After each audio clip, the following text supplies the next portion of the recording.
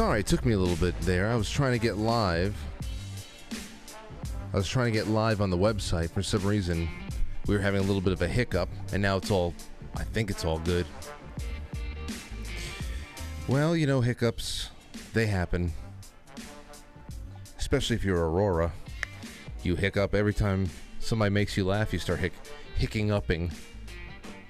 But I also have another little hiccup with this computer. We're going to be replacing the video card soon. So that was a nice weekend expenditure, but I guess I need things to write off. Then I'm going to get fined for not writing it off sooner, because that's how the IRS works. But welcome to a new week. It's starting on a Tuesday. It's the 30th. We have Rich Baris in tonight for our root cause analysis. Our serial of shows that we've been doing together, and this is the May edition. I have a lot of things to talk to him about. You know what the thing is with Rich when he comes in? I get to look back at the last 4 weeks, and I see all the stuff that's happened since he came on last, and sometimes it's a quarter of a year's worth of stuff in 4 weeks, if not more. We'll have plenty to talk about tonight. Tomorrow will be great because we have a guest in studio in the form of Mel K. I don't know how long Mel is going to be a New York resident, so I'm so happy that she's coming by, and we're going to be hanging out here in the studio. That'll be fun. That's on Wednesday, May 31st. On June 1st, that is Thursday, I think we might be having a call with the Zells. Either way, we'll be cutting off that show around 8:30. Around 8:35 p.m. Eastern Time is when Book Club Session 1 of 4 begins for Shoeless Joe by W.P. Kinsella, with my co-host this time around, Charlie Robinson. Good time it's going to be had by all. You best believe it. I'm going to jump into those chapters tomorrow. So I'll be able to be on top of my game by Thursday. But if you're in that book club, which anybody who's a monthly subscriber can do it, could be a part of it live. The official thread is already up on the forum, so go get in on that. Put all your thoughts, your analysis, your questions, and we'll work off of that in session 1. So then I'm going to be on Rich Baris' show on this Friday, June 2nd. We have Audit NY coming into the studio on June 7th. Leo Zagami on with me June 8th. Timothy Alberino on June 13th. John Doyle, June 14th. I had something else in there, too. Oh, next Wednesday, June 7th, I'm also going to be a guest on Anomaly's show for the first time. So that'll be nice. I don't know what time that stream begins, but I told him what times work for me, and we'll see what happens. That could be next week. So a couple of big things. At the end of June, I should be able to say it now because I confirmed it last night, but we have booked George Norrie, Coast to Coast, AM George Norrie for June 29th. So we're going to have a telephone call with him for a little while. I can't wait to put together some questions on that one. And then also already building a couple of really great guests for July, and about to put somebody down for late September, October right now. So we're building up good ideas throughout the seasons and sprinkling people in all over the place. And don't worry, we've got you covered on the nightly fun, quite frankly. And I'll have a little bit of an update on what's going to be happening with the next book club. We're going to slip in a title in August. I'll let you know what's going to come then, and you're going to love this one. I've talked about this book a lot, but we're going to do it. We're going to do it in August, and then October will be The Godfather. So keep it all in mind. All right. Well, let's jump into what we got going on tonight. How about that? Into the Daily Mail. What is this? The grab bag, the first one up here is Daily Mail. Check this out. Headline, just 33% of the $90 million that Black Lives Matter received in donations, that's the $90 million that were on the books, that they received in donations went toward helping charitable causes. Only 33%, a very Masonic 33%. as shock report reveals co-founder's graffiti artist brother was paid over $1.7 million. Yes, but he's very talented. A new report shows that Black Lives Matter donated just 33% of its wealth on charitable causes between 2020 and 2022. One of the group's main benefactors, that makes even more sense, because if you go back a little bit farther, we're talking hundreds of millions. One of the group's main benefactors was Paul Cullors, the brother of co-founder Patrice, who received over $1.7 million in salary and contracts.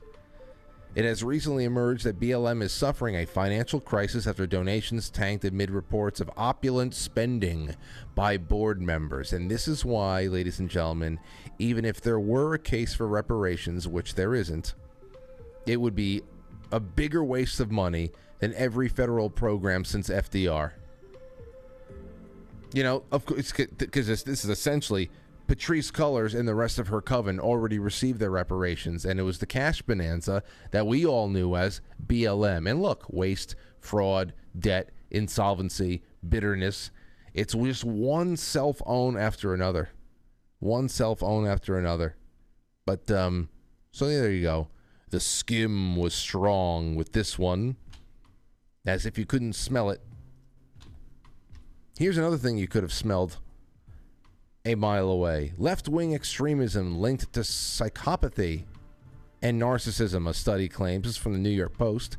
Left-wing extremism is linked to toxic psychopathic tendencies and narcissism, according to a new study published in the peer-reviewed journal Current Psychology. Based on existing research, we expected individuals with higher levels of left-wing authoritarianism to also report higher levels of narcissism, the authors wrote. As a result of the new data, study authors Ann Crispins and Alex Bertrams have coined a new term for the psychological behavior known as dark ego vehicle principle. Dark ego vehicle principle. According to this principle, individuals with dark personalities, such as high narcissistic and psychopathic traits, are attracted to certain forms of political and social activism, which they can use as a vehicle to satisfy their own ego-focused needs instead of actually aiming at social justice and equality. That's the entirety of the United States government. And of course, some of their lower level appendages, like BLM.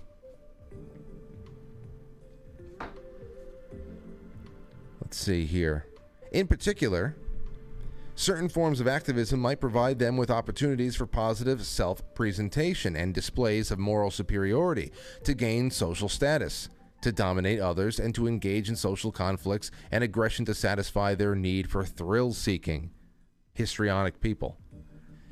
The study on left-wing authoritarianism also showed that many times they do not practice what they so-called loudly preach, or so loudly preach, we know that much.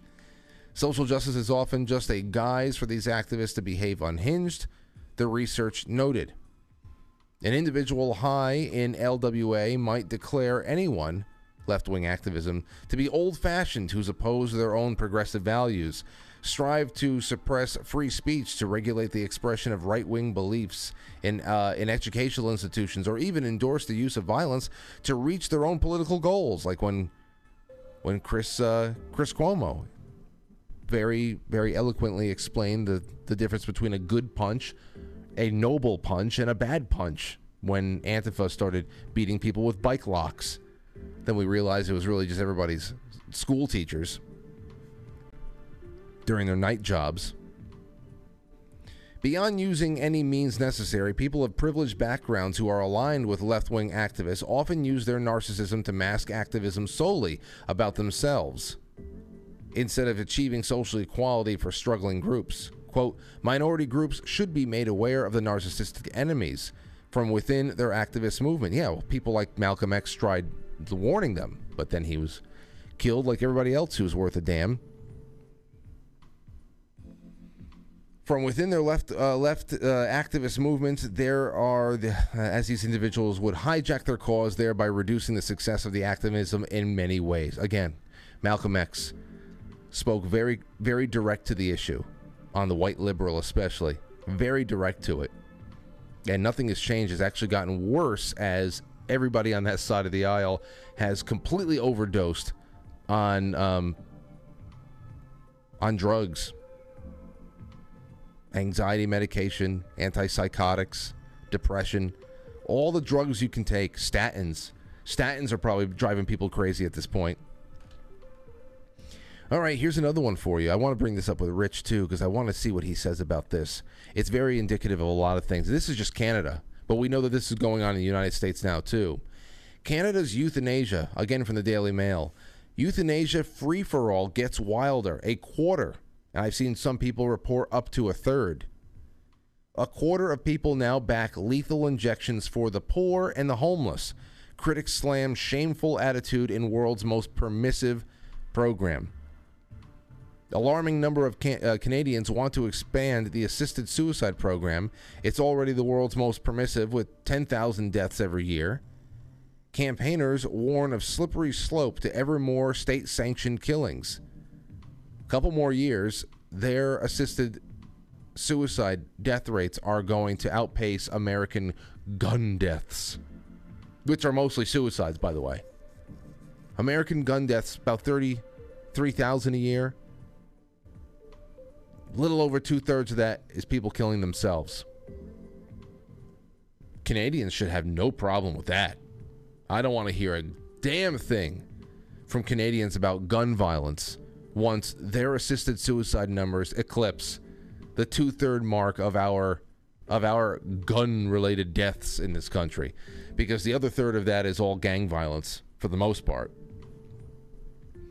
But yeah, campaigners warn of a slippery slope to ever more state-sanctioned killings. So a quarter to 2/3. A survey released this month found that more than a quarter of Canadians say being impoverished or unhoused is a good enough reason for a doctor to inject somebody with a deadly cocktail of drugs. Even larger number of respondents said assisted suicide, or medical aid in dying, as it is known, MAID, should be available to those with disabilities, mental illnesses, or who cannot receive medical treatment. Remember, we're not talking about terminally ill anymore. We're not talking about terminal cancer, ALS. We're not talking about things like that anymore. And even that was controversial to a past generation. For some, the poll of 1,000 adults showed that Canada has careened into a euthanasia free-for-all. Since it legalized procedures in 2016, more than 10,000 people end their lives under the scheme each year. And as you know, Vermont just became the first state in the union to allow non-Vermont citizens to come there just to be killed. Which, you can call it suicide, state-assisted suicide, but I'm going to go get killed. You're allowing it to happen, so there is a suicidal edge to it, no doubt about it. You can't divorce that label from it. But you're asking somebody to kill you. So morbid. I had a great Memorial Day weekend, by the way. Seeing things like that is, you wonder what the hell's going through people's minds. But I think it's just that we're losing focus of the good stuff. And if you had anything of a peaceful, unplugged weekend, and for the most part I did, it just was very nice. It was very nice. So thankfully, it's a season for bringing some really good, nice, nostalgic things to the show as themes. So we have plenty of good stuff to OD on, as well as creepy and weird things too. I have a lot of things building for another Antarctica show that I've been waiting to do for a while, but whatever. Hey, here's another thing. Over there in Russia, more of these kamikaze drones have made it their way into Moscow, which is just a couple of 100 miles from the Ukrainian border. But they are, this is from The Sun. Other people are reporting it in different ways. Here's the headline from The Sun.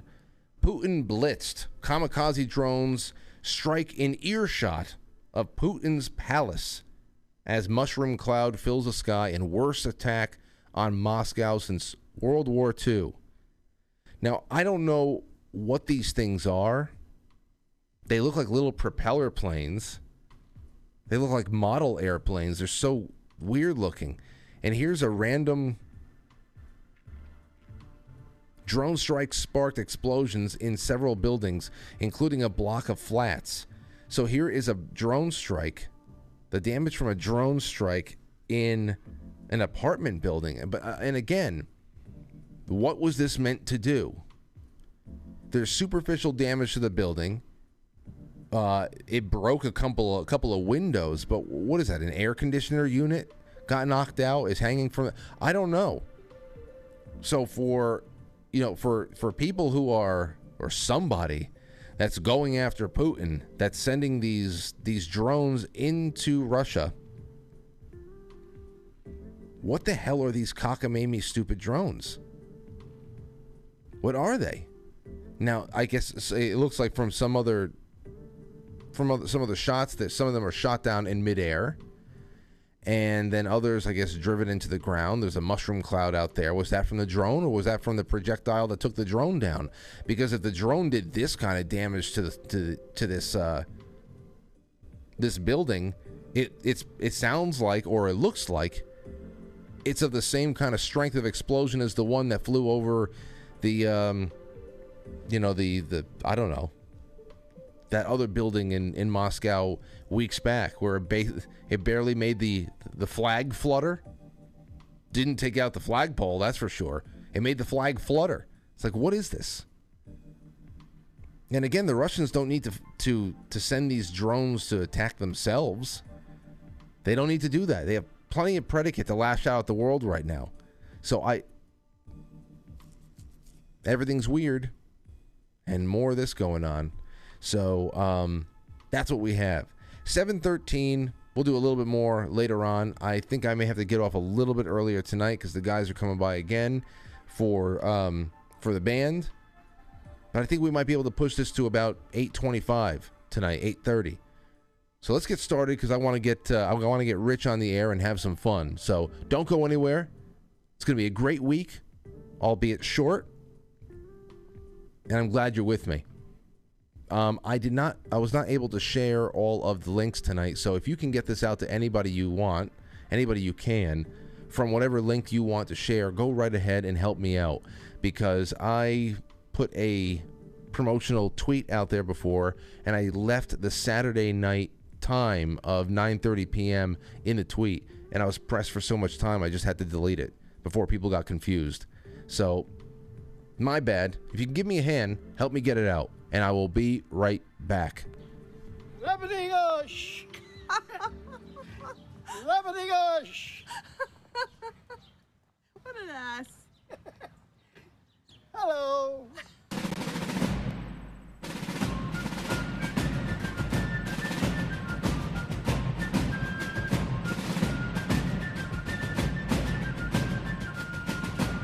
You let one ant stand up to us, then they all might stand up. Those puny little ants outnumber us 100 to 1. And if they ever figure that out, there goes our way of life. It's not about food. It's about keeping those ants in line. That's why we're going back. Does anybody else want to stay? Let's ride!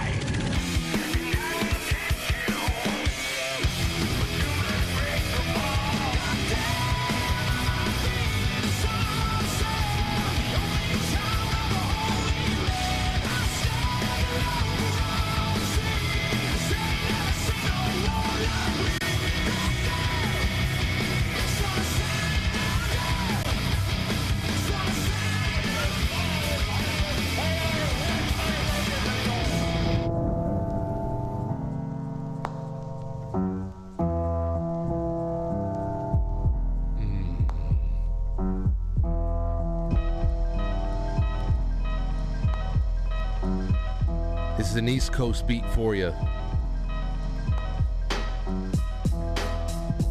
It's good. It's real good.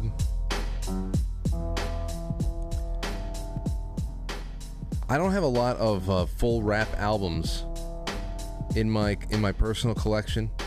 I jump around. I sometimes go on shuffles in certain playlists and whatever. But I listen to a lot of Mobb Deep. It's good. But anyway, sets a tone for a Tuesday night in New York.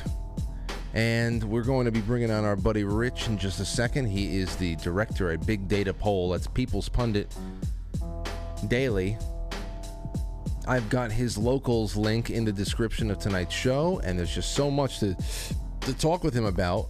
We'll get to it in due time. I want to do a couple of things real quick. First of all, I have to say, if you have not listened to Saturday night's show, you must listen to Saturday night's show. It was one of the best Saturdays I've ever done. It just felt so good, such a good flow. Just me here all by my lonesome, taking calls, and we were talking a little bit about ghost towns, but then we started taking calls on what people's greatest adventures in their lives were. And we got through a nice number of calls. We got through a couple of legendary ones, though. A really great one. First woman we had call in was amazing. Then we talked later on in the show with a guy named Robert, who explained how he was fired from a job. He collected a couple of his personal effects. He grabbed his canoe, and he essentially canoed from, like, Missouri to Mexico, then dragging his canoe across desert highways, finding waterways again, going up all the way up to the Pacific Northwest, tracking Lewis and Clark, coming around the top, coming back. It was an incredible night. I mean, it was just a good show, good humor. Good grab bag items in the front. If you want a show to just chill out to, especially late at night, and just let your brain drain on something wholesome and good, you got to listen to the Saturday night show. Trust me on this. And stop missing them. All right? So, but I have a couple of pictures here. Robert, I said, listen, we got to see this canoe. Here's a picture of him. He had somebody take a picture of him dragging the canoe across one of these highways. There he is hauling ass, and here's another picture of the canoe itself. Said that thing's got some miles on it. Surprised he doesn't have a name for it. Maybe he does. I didn't ask. But he also has a lot of videos of his trip uploaded from years and years ago. Remember, this is from the year 2000.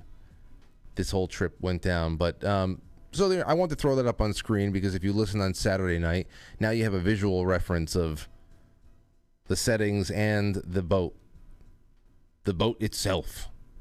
What are we going to do? All right, well, I know what we're going to do. We're going to call up Rich. We're going to drag Rich in because I have no more patience. I have no more patience whatsoever. Hey, Rich, you there? Hello? Audio sounds great. What is it? What the hell you got going on behind you today? Is that bags of nuts and pretzels and stuff? Dude, 4Patriots letter. 4patriots.com, promo code TPP10 at checkout. Get yourself a Patriot Power generator. And then over here, that's Jam and Bean, brother. I got to send you some. Yeah. Tell Laura where to send it, and we'll send you some. They're amazing, man. Okay. Amazing. You said Jam? Jam Men Bean, like JAMN. Okay, gotcha. Bean.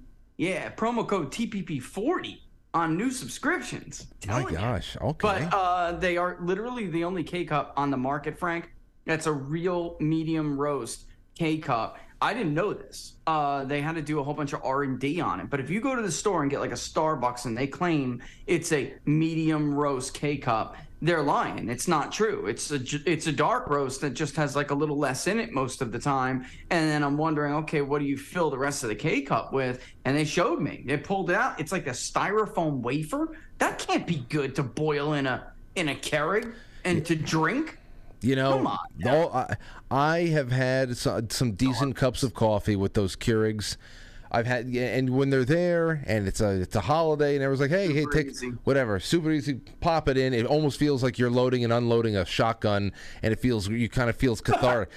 It feels cathartic to throw it out and put another one in. Who wants some more coffee? You lock it, you know. But yeah, I always felt weird about really heating up those thin plastic cups. Yeah, and doesn't look right. No, it doesn't feel right. Right? I mean, it just doesn't feel right. And I'm at a stand-up desk now. I'm never going back to sitting down. This thing goes up and down. You can put different settings in. I think I'm at the right size.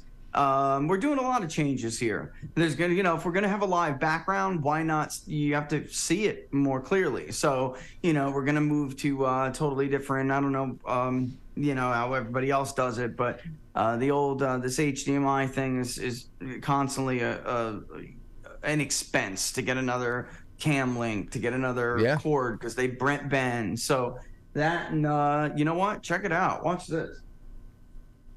She just hasn't done it yet. But she's got this crazy design going on with these like hexagon things that are going to be all over the wall. Oh, that's going to be good. Because all our maps are like tile maps and cool stuff like that. She's got plans, man. It's going to be cool.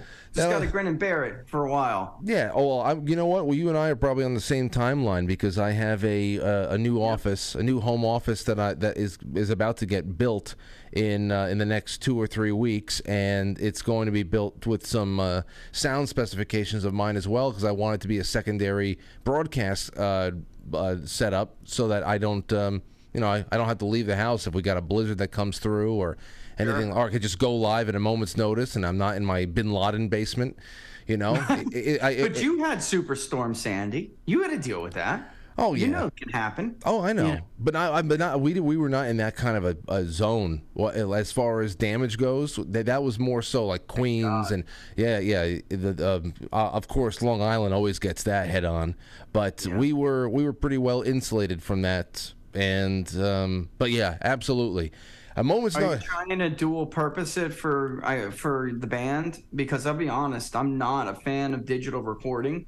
So I'm trying to have at least some of this equipment that I can use for dual purpose, because I write original songs and I want to record them, but I'm old and I want to do it the old way, Frank. I don't want it to, some like double miking an amp.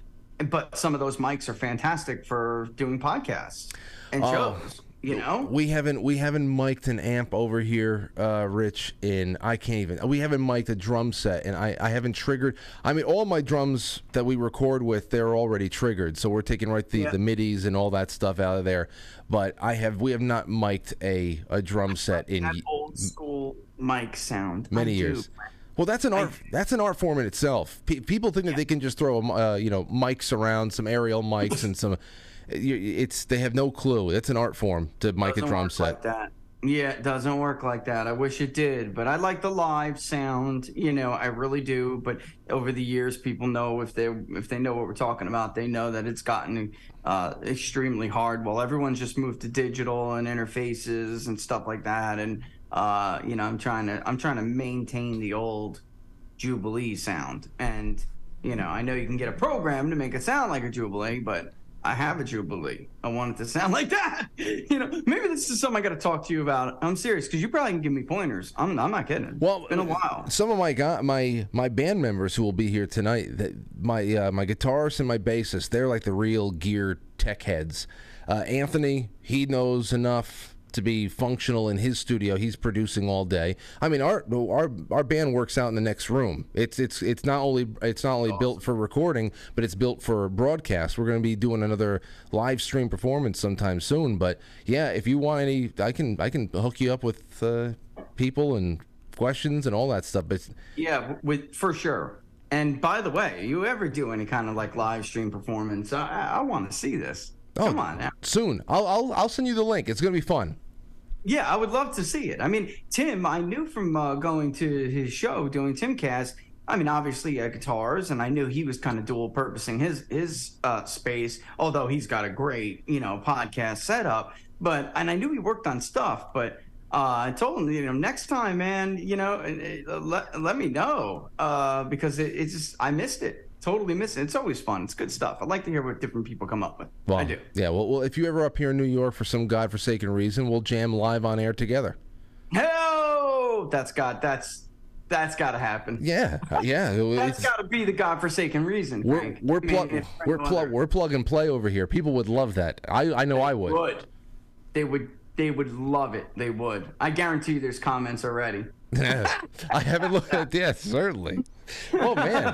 Well, that's good. See, this is what I was talking about before. I have a lot of things to go over with you with tonight, but these are the things that make us keep feeling like the juices are flowing, that we don't need anything else to if we keep plugged into what's going on out there, it almost feels like our lives are required to stop and stay in place and spin our wheels in mud until the world corrects itself. But the world ain't going to correct itself. In fact, we're on a pretty weird trajectory right now, and who knows when it's going to get better.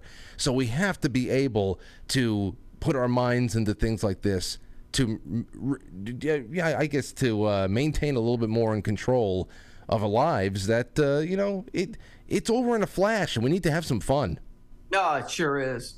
It sure is. Just today I tweeted that this morning. I did not so many words, but I'm putting my daughter on the bus, and it's like tomorrow's her last day of like the big test at the end of the year, and then the rest of the week and next week is really effectively nothing. And that's the end of elementary school for her. Oh. And I'm like, one day she fits from the palm of your hand to your elbow. You can hold her whole body right here. And the next day she's getting on the bus for one of her last days of elementary school. It's just like that, folks. Just like that. I know. I'm having all Enjoy those. it. I'm having those moments. I'm having those moments myself, my friend, and yeah, that always calls me back. So with that, let's put on the incubator gloves and let's put our hands into the damn incubator, the lead gloves into the incubator, and let's talk about some of this nasty shit. Because you have good insight, you know society pretty well. I like your outlooks, but you also have data-driven insight as well. This Durham report that happened since the last time you were on with us. How's that playing with people outside of those of us who knew the entire time we were being psyoped into the final American civic cataclysm? I got to say this, to preface, the answer to that with this. For a while, polling the Republican primary, for instance, it was static for a while. DeSantis was a bit in free fall, but then he kind of stabilized in our polling between like 16, 19%. And Trump stabilized around, 58 to 62. But then Trump started hitting the top end of those ranges and not falling anymore below 60. And in some of these districts we're polling where we'd expect him to be weak, we think, and prior he would come in at like 45 because they're more educated districts. Or let's just actually say from now on, I'm going to try to say not educated, but credentialed. All right, credentialed by academia, because that insinuates people who don't have a college degree aren't like educated or smart. And I know a lot of smart people who don't have college degrees. I know a lot of dumb people who are educated, right? Mm-hmm. So let's just say credentialed. But there was nothing to my mind. And DeSantis, by the way, would start to slip even more, hanging out around 16, 17 routinely and not even coming near 20 anymore. And in my mind, I'm wondering what in the Sam hell is going on. Like, what happened? Trump was focused on policy. That's true. Some people said that. But that's not really it. Somebody else told me there's so much going on in culture. And the bottom line is only Trump has this like universal name recognition and this image of a fighter. And if you think the world is spinning out of control and crazy and that you're like under assault, your way of life is, you worry about your children, maybe there's some validity to that, because his support among people who have children who are under 18 but not yet school-aged has increased quite a bit. And it doesn't matter if they have a college degree or not. So maybe it is what some people suspected and told me, and I was kind of thinking myself. A lot of people who, even Republicans, they're still out there, who really didn't think that Trump was right about this the entire time. And then you have John Durham basically release what is the detailing of an administrative coup, a nonviolent administrative coup. And at the end of it basically says, I can't charge anybody because the jury system's broken. I mean, this is what he's saying. I mean, that is effectively what he's saying. It's the Durham report is probably the saddest piece of paper ever, an indictment on our justice system, that in this area where these people committed these crimes and hatched this conspiracy, I can't get a conviction. So there's like no point. And by the way, the FBI, that was corruption, or is it cognitive bias? I mean, Frank, people, I think some of them were shell-shocked by that report. Well, let me wait God, a second, Rich. Where did he actually? Because I didn't read that deeply into it. Was he actually in some way articulating that was the reason why there's no charges even filed ceremoniously or symbolically? What did he explain? What did he express about these? 300 range of the report. And, right before he gets into, is this corruption or cognitive bias? And that's basically what he's trying to say in that report. I wish he would have been a little bit more forthcoming about it, but everybody knows what he means. He means there is absolutely no point to charge anybody because he cannot secure a conviction. So where do we go then? What does that leave for people, who want some kind of accounting? If that's the right word. And the only thing that and I think somebody was right about this, suggesting this, with everything going on and then the Durham report, I really think the only thing that some of these people can think to do is support Donald Trump. So he bounced up a little bit. DeSantis fell down because one of the worst things DeSantis could have done was how he reacted to the indictment. No one's going to ever, this is something there's a lot of delusion out there, Frank. Millions and millions, hundreds of millions of dollars is not going to change how Ron DeSantis bungled the indictment, how Ron DeSantis bungled the issue of Ukraine, where he stands on these issues. What is that money going to be used for? It's used for ads that claim that Trump shipped carriers jobs overseas. I mean, so that's the kind of stuff we're going to see, that they're going to put hundreds of millions of dollars behind. And I just don't see it changing the state of the race. I just don't. It's always something else with these people. They get so mad at you because you release a poll that then later everybody confirms you're right about, but you're the first one to do it. So you're subjected to their nasty hate and vitriol. And 2 months of free fall, it's wait until he announces. Wait until he gets on the campaign trail. Wait until he fires the campaign manager and replaces him with somebody else. Soon it'll be wait until Iowa. We got our ass kicked there. Wait till New Hampshire. Wait till we get creamed in South Carolina. Wait till Florida. And then I don't know. I mean, I've seen this story before. So I'm not kidding. In 2015, Rubio's people, say a lot of the same people around DeSantis, by the way, convinced Marco Rubio that he was right on the heels, surging before the Florida primary.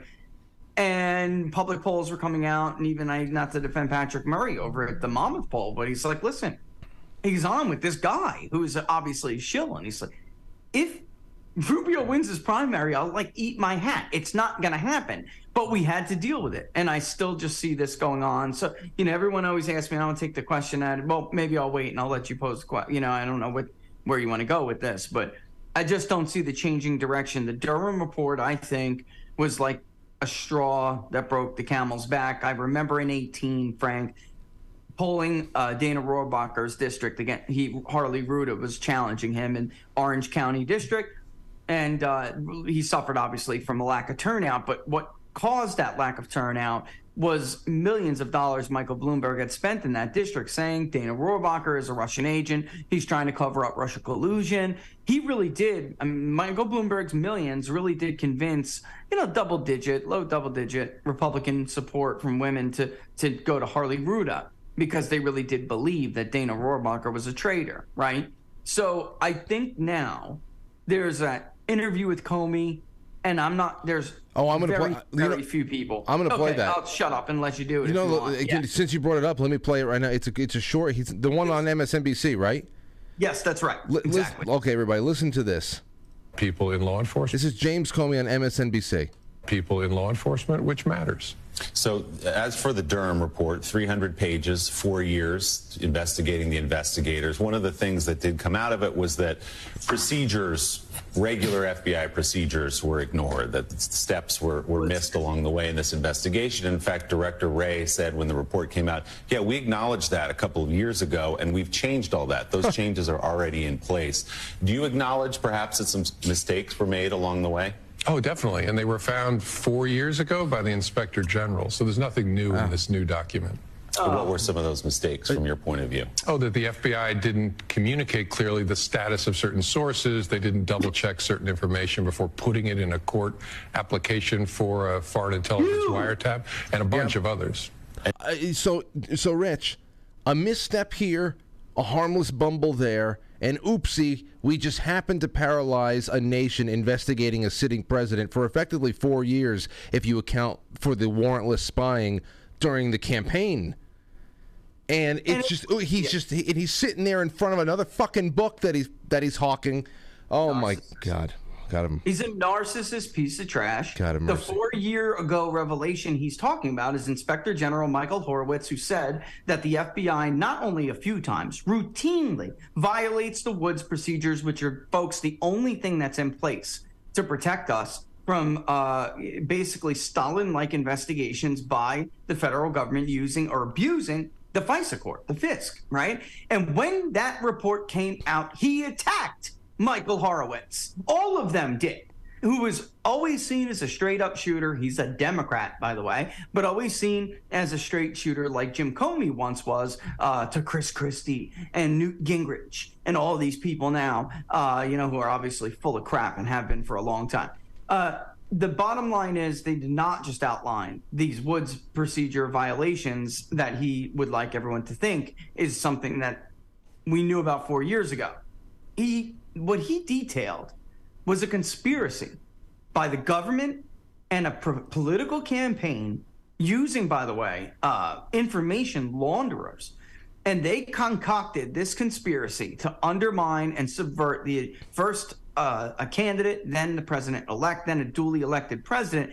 Frank, the irony of all of this, and Durham absolutely puts it out, the only collusion was with the Clinton campaign, and the only Russian collusion, to the point even further, was with the Clinton campaign and Igor Danchenko. And this is not about not vetting sources. At many points in the road, the FBI had already had the information. They knew this was fake. They ran a dark art campaign against the American people. They turned the power of counterintelligence that they use against the Ayatollah, that they use against any regime that they don't like and want to topple. By the way, Ukraine, they turn those weapons against you and me and everyone watching and everyone at home. What they did is unforgivable. Not to get you in trouble or anything, but it's the truth, man. The FBI is a criminal organization. They always have been. The Justice Department is run by a bunch of ideologically possessed nutcases who have no respect for the rule of law. And he goes right back into the Donald Trump would be a huge threat to the institutions that really hold up our systems and we're us being a nation of laws. All these years later, the Durham report later, and he's still parroting that line? Rich, when I listen to James Comey, he's a narcissist, right? Oh, I know. I know. Narcissist. I know. And when I listen to him, I realize why they needed to give someone like Stuart Rhodes 18 years in prison. Yeah. Because when people like Rhodes know, they know how screwed we are. And even though he didn't walk into the Capitol that day, Stuart Rhodes, the feds needed to fire a warning shot to show everyone out there who does know that we are running out of peaceful options to be heard. James Comey should be locked away for life at least. Truly. At least. Instead, he's giving his tired aw shucks routine on MSNBC again, promoting another fucking book. I mean, he signed that affidavit when he knew it was a lie. Right. That's like lying. You know, you lie to a federal agent about something stupid, even if it's an accident, you're going to jail. He can sign his name under penalty of perjury and nothing happens to him. This is, it can't go on like this. And I think the political effect of it is that people have no recourse other than to once again elect a wrecking ball who goes in there and destroys everything. Because I think he was a little bit too subtle this time. He's talking a little crazy this time. Or last time he was a little too subtle. He's talking a little crazy, and voters are telling us that's just the right crazy. Just the right amount of crazy. And look, no matter what these, non-Trump candidates, surrogates, shills, and influencers say, You're not getting that from any of their candidates. All right. Let's be clear. As soon as that came out, what did you hear from Team DeSantis? Well, we have to reform the Justice Department. There is no reforming the Justice Department. You can't even fire Andy McCabe without, when Trump being gone, them basically reinstating his entire benefit package. There is no reforming. It's not possible. We need resignations now. Who resigned? Nobody. Nobody's going to resign. Nobody's afraid of you. No one's afraid of your candidate. You're a laughing stock. They're going to have their affairs behind their spouse's back and text about how you smell when you're in Walmart. That's it. That's your life. And none of your candidates are going to do a damn thing about it. One of them is a deep state prosecutor. Let's get real, man. Let's get real. One of them is a deep state prosecutor. So what are you going? What are they going to do? Well, my question is, hey, I would love to see somebody who really has nothing left to lose. Keeping it real. Go into the Oval Office and just really makes a mess of the place. I would love to see a true bull in the china shop. But again, yeah. It's going to be very hard to shut the doors on all this stuff. I think it's just. Oh, yeah. No matter who the hell it is. But you know that from certain people, you're not even going to get a fight. You're going to get the difference is effort, Frank. Yeah. Right. The difference is effort. And the lip service about reform. Yeah, I think that now, especially when you're a target, right? So think about if you're Donald Trump. You try to work within the system. You're a businessman. You try to build relationships, make nice, right? Even though you can see that they don't want you, they can't stand you. But then when you leave, you go away, they then try to not just beat you politically. They're trying to put you in the ground, man, or either behind bars or in the ground. So the reason why you're going to get effort from him that you're just not going to get from anybody else is the same reason why there is so much effort to push back against him from the administrative state. Both sides are fighting for survival. The rest of everyone else is just fighting for political ambition. It's really that simple. So let me ask you about another pointed question about DeSantis, because when he did his little coming out party last week, I started saying to myself, and I said it on air, then I saw somebody put a 2-tweet thread out about what they think is going to happen. And it really mirrored a lot of my initial thoughts, because I said, well, listen, here's the whole thing here. There is no chance that DeSantis beats Trump.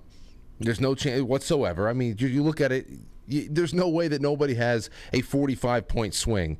There's nothing, okay? It's never happened, Frank. It's never happened. So my question is, it's a little disturbing to me to see how serious some people still treat DeSantis, almost like how the media goes out of its way to ignore the fact that the Ukraine war was always going to be a loss for Ukraine. That they Very never. Good analogy. You know why is it that they don't want us to consider it's impossible for DeSantis to win? Now you say money. My question is this. Here's the thread. This guy Gordo Stevens said this. He said Trump gets hit with some charges and is likely imprisoned.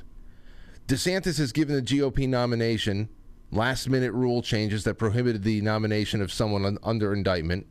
Election is rigged for DeSantis to prevent a right-wing revolution.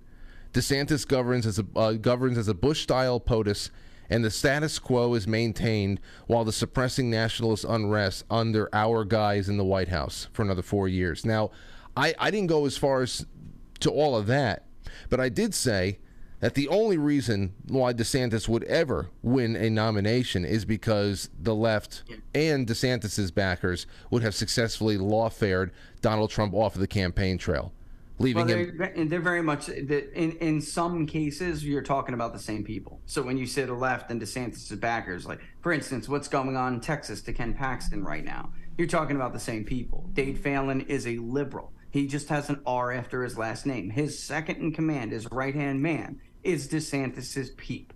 So this and the House just impeached him. They want him out of the way because he's very popular, and they want at least to compete some parts of Texas. But the first part of that tweet is not only possible. I mean, this is actually a plan.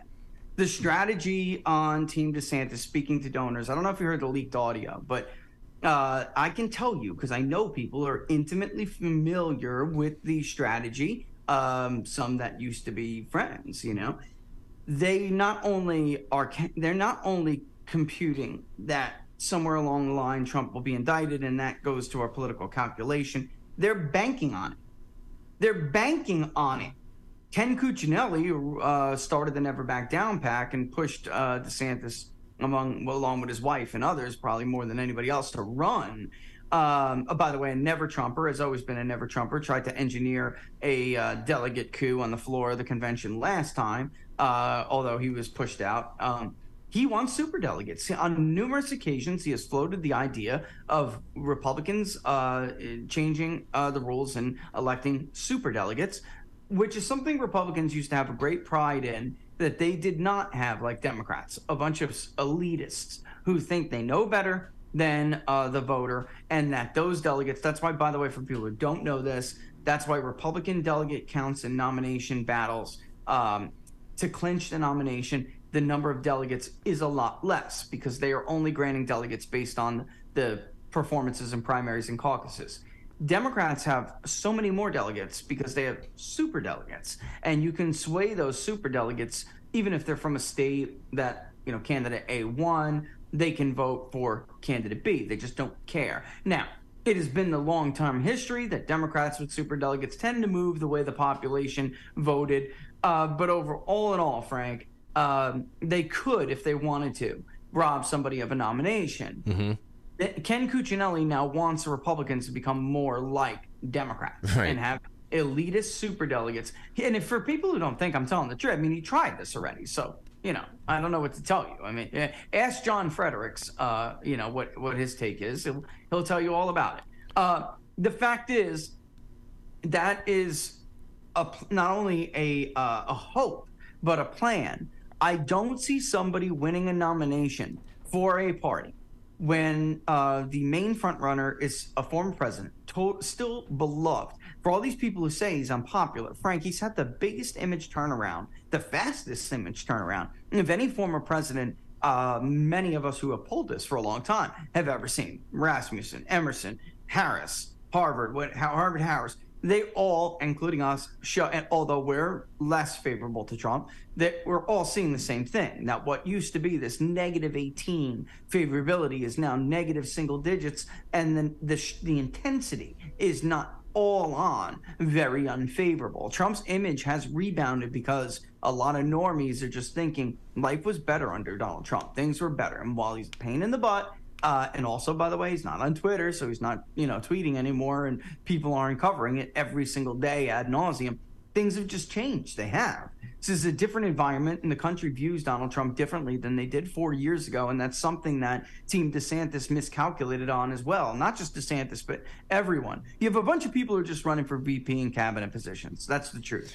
But you do have some that really believed they could do this.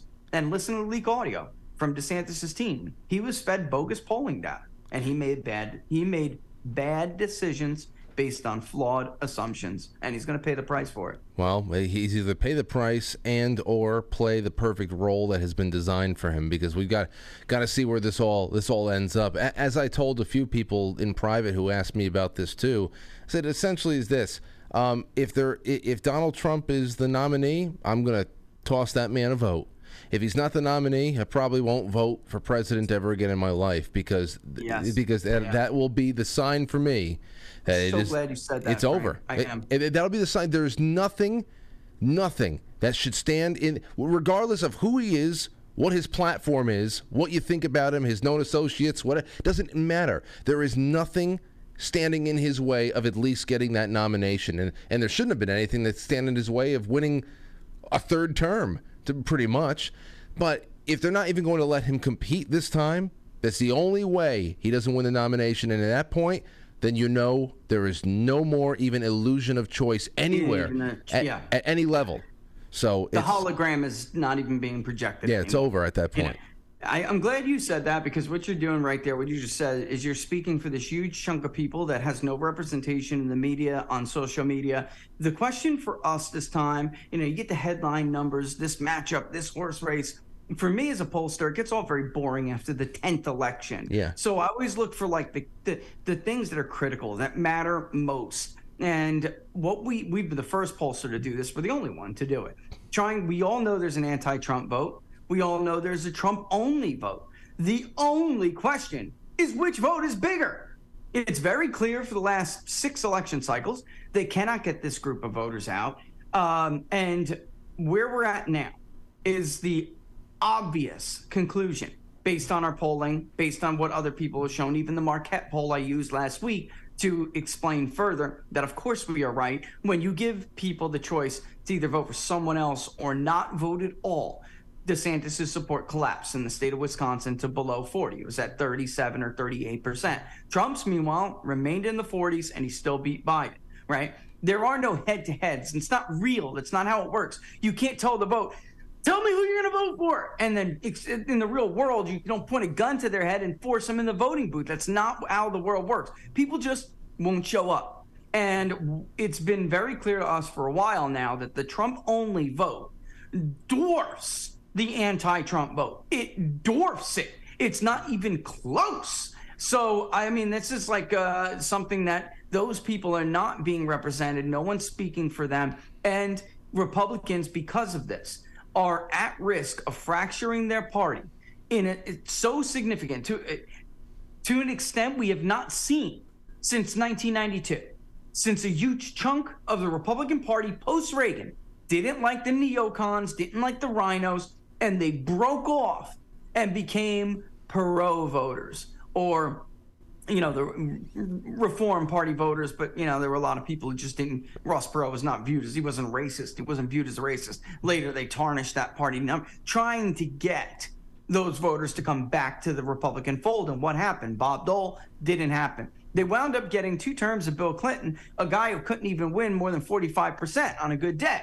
So that's what happened. This time, it is like the Ross Perot coalition on steroids. We're not just talking about largely white working class in the middle of the country. They are urban non-whites, white working class in the middle of the country, culturally evangelical. They don't go to church every week. They may not even go every month, but culturally, they're evangelical. They can't stand the woke stuff, and they don't trust any other Republican not named Trump to do anything about it. They're not for fair, free trade to the extent that it may hollow out your neighborhood.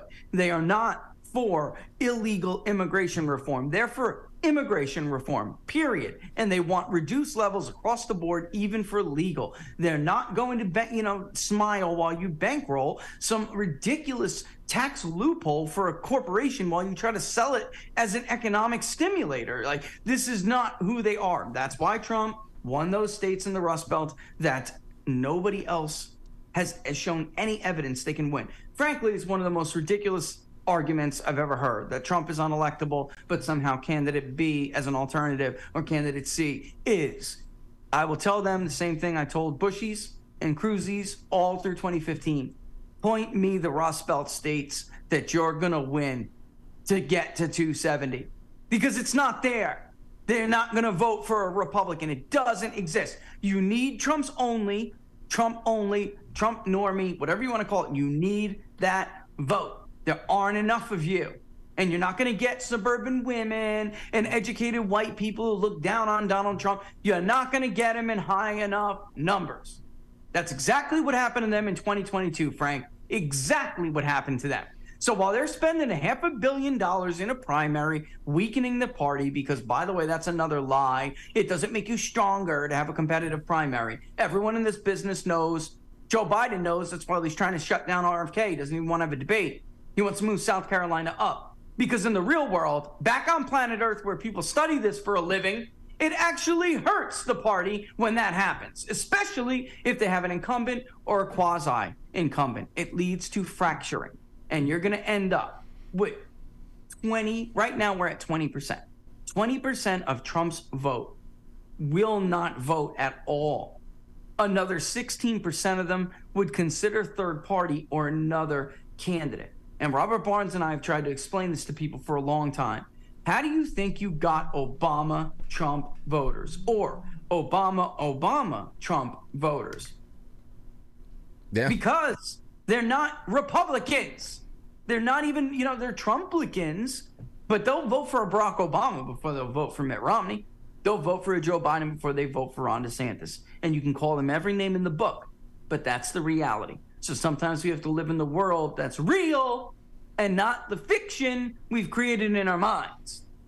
Well, you're talking about that coalition, that kind of like Ross Perot coalition on steroids, where you have way worse, Frank. urban non-whites, and you have the evangelical, cultural all these types right there. It makes me wonder, because here's the other thing there too.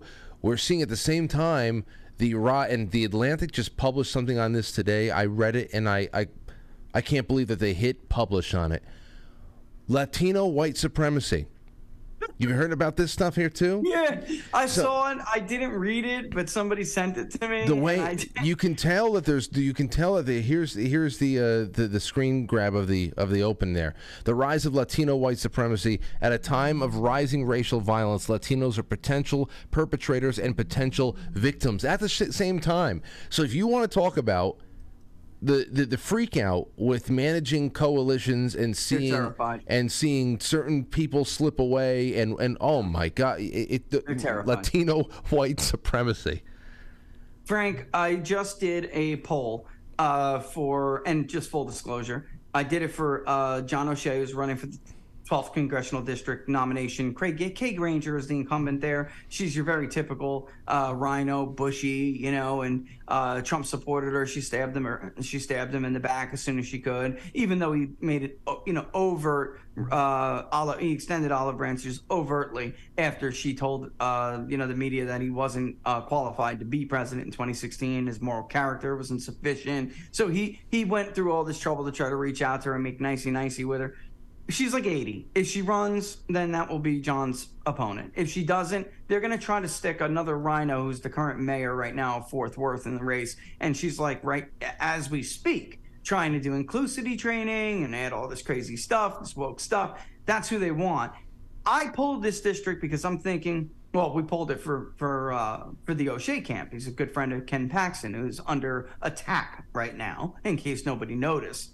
But we pulled it and we asked people a question we've been asking everywhere.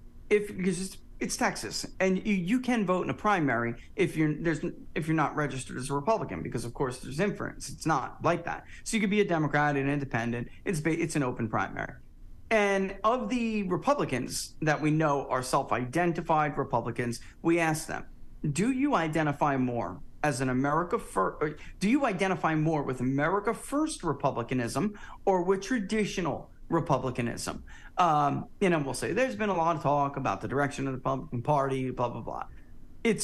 First of all, it's a majority is America First, 56 to about 25. And with the rest of them saying they're unsure, and we know they're full of crap because we know their answers to other questions, and we know who they're supporting in the primary. They're supporting America First candidates. So they just don't want to say they're America First because it's a very wealthy area, very affluent area, very credentialed area. So this is an area you would think if Trump's going to be doing poorly against DeSantis, this is it. Instead, he's clobbering DeSantis 52 to 20. And this is the Fort Worth area, right? When you look at whites are only like 56, 22. Hispanics were 83% America First. 83%. That's why. It blew me away, man. Blew me away. There's your Hispanic white supremacist. It's so, oh, man. White supremacists. Wow.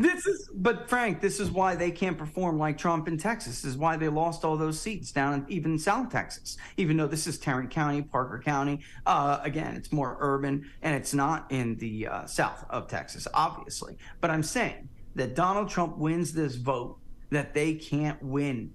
They just can't do it. And if the party would just be more, if they didn't spend 6 years resisting him, entertaining fake conspiracies of collusion, Russia collusion. Might I point out, by the way, we were talking about before, what Jim Comey and his narcissist response. The House Majority Whip was shot over this lie. Does anybody care about that? Yeah. I'm not going to say his name, but the FBI couldn't scrub his Facebook page fast enough, or at least ask Mark Zuckerberg to do it before we went and pulled as many posts as we could.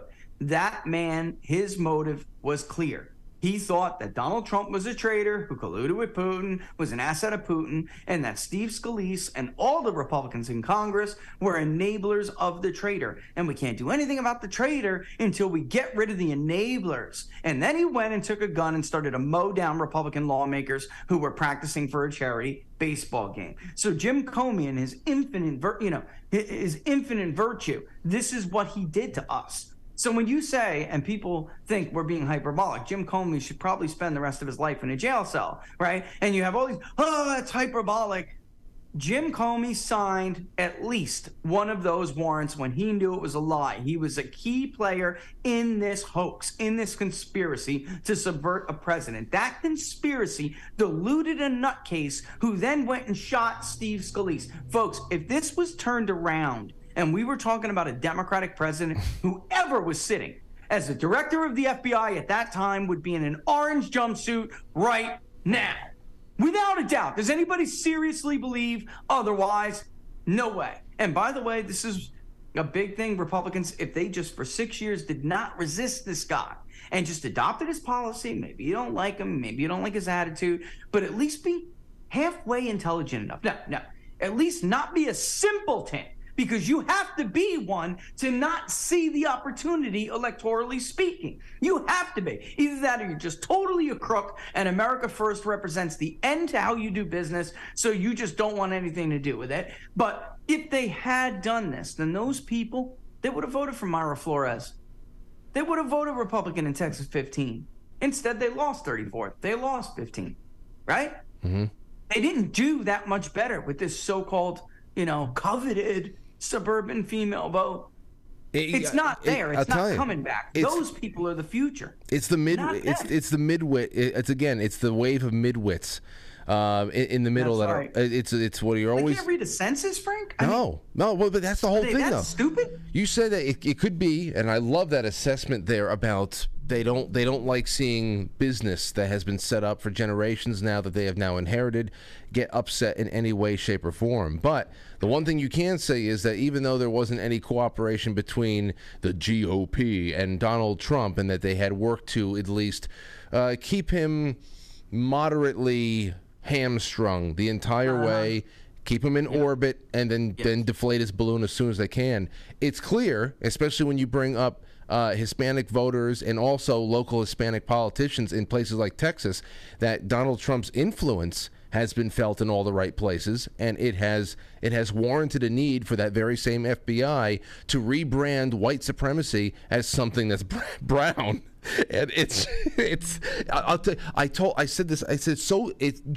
so wild how white supremacy has suddenly become one of the most diverse socio-political categories on earth. All colors, all opinions are welcome all of a sudden. It's an extremely inclusive form of extremism.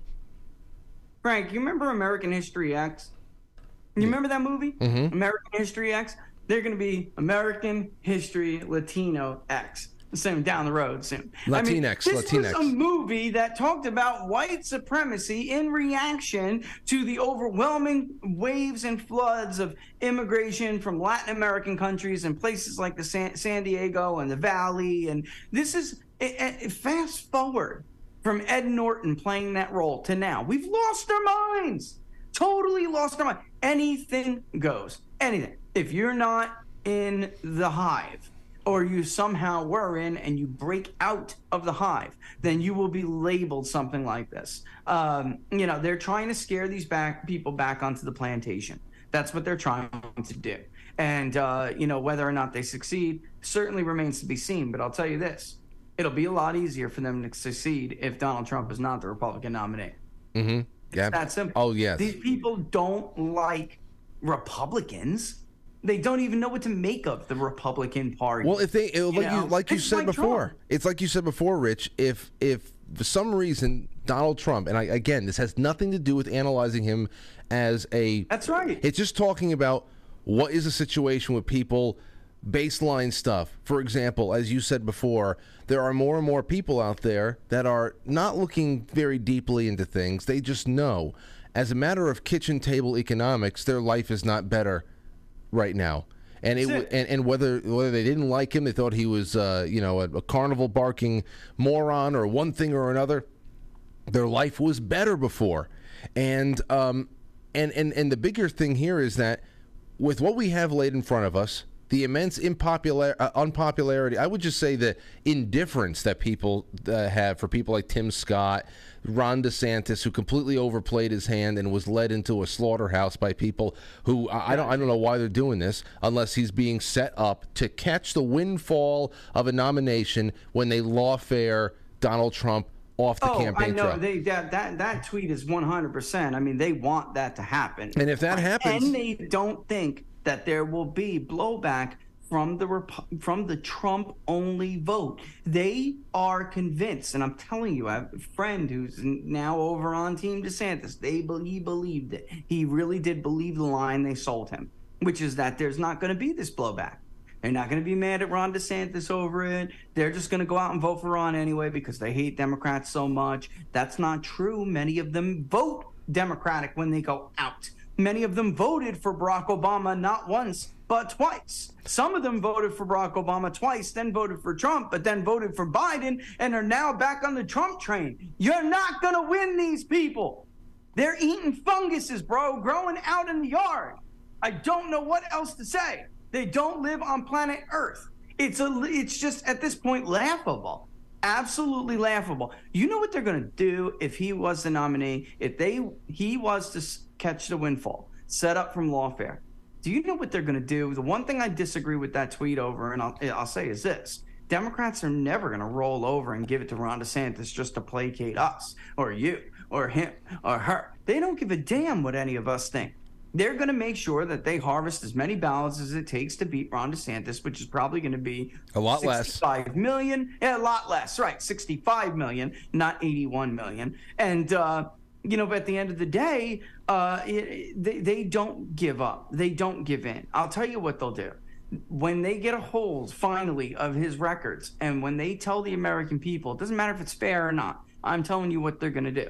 They're basically going to turn him into somebody who was just there to witness Abu Ghraib, to somebody who was basically putting the panties on the guys' heads themselves, all right? When they're done with Ron DeSantis, he's not going to be somebody who was just the cool teacher everybody liked, and maybe once in a while he showed up at some of those parties. Oh, no. The New York Times is sitting all over those stories. They're going to find girls who are going to say things that he should not have been touching this one, that one, hanging out with this one, was alone with that one for unknown periods of time. They're going to crush him. They're going to crush him like a little ant that you step on because you don't even notice him on the way to the car. Oops. Yeah, they're going to crush him. Because those press conferences, the strong-arm press conferences that he gives in Florida only will work in Florida. Yes. It only would work. There's no adoring legislature waiting for him. This isn't Tallahassee. All right. There aren't 3 new media companies that you created just to cheerlead for you. No. Now it's the Washington Post. Now it's the New York Times. Now it's CNN, MSNBC, NBC, ABC, CBS, ad nauseum, repeating each other's attacks against you over and over and over and over. It's not the same world. Somebody wrote on a Substack the other day that's great. Just because you're the tallest kid in kindergarten does not mean you're ready for the NBA.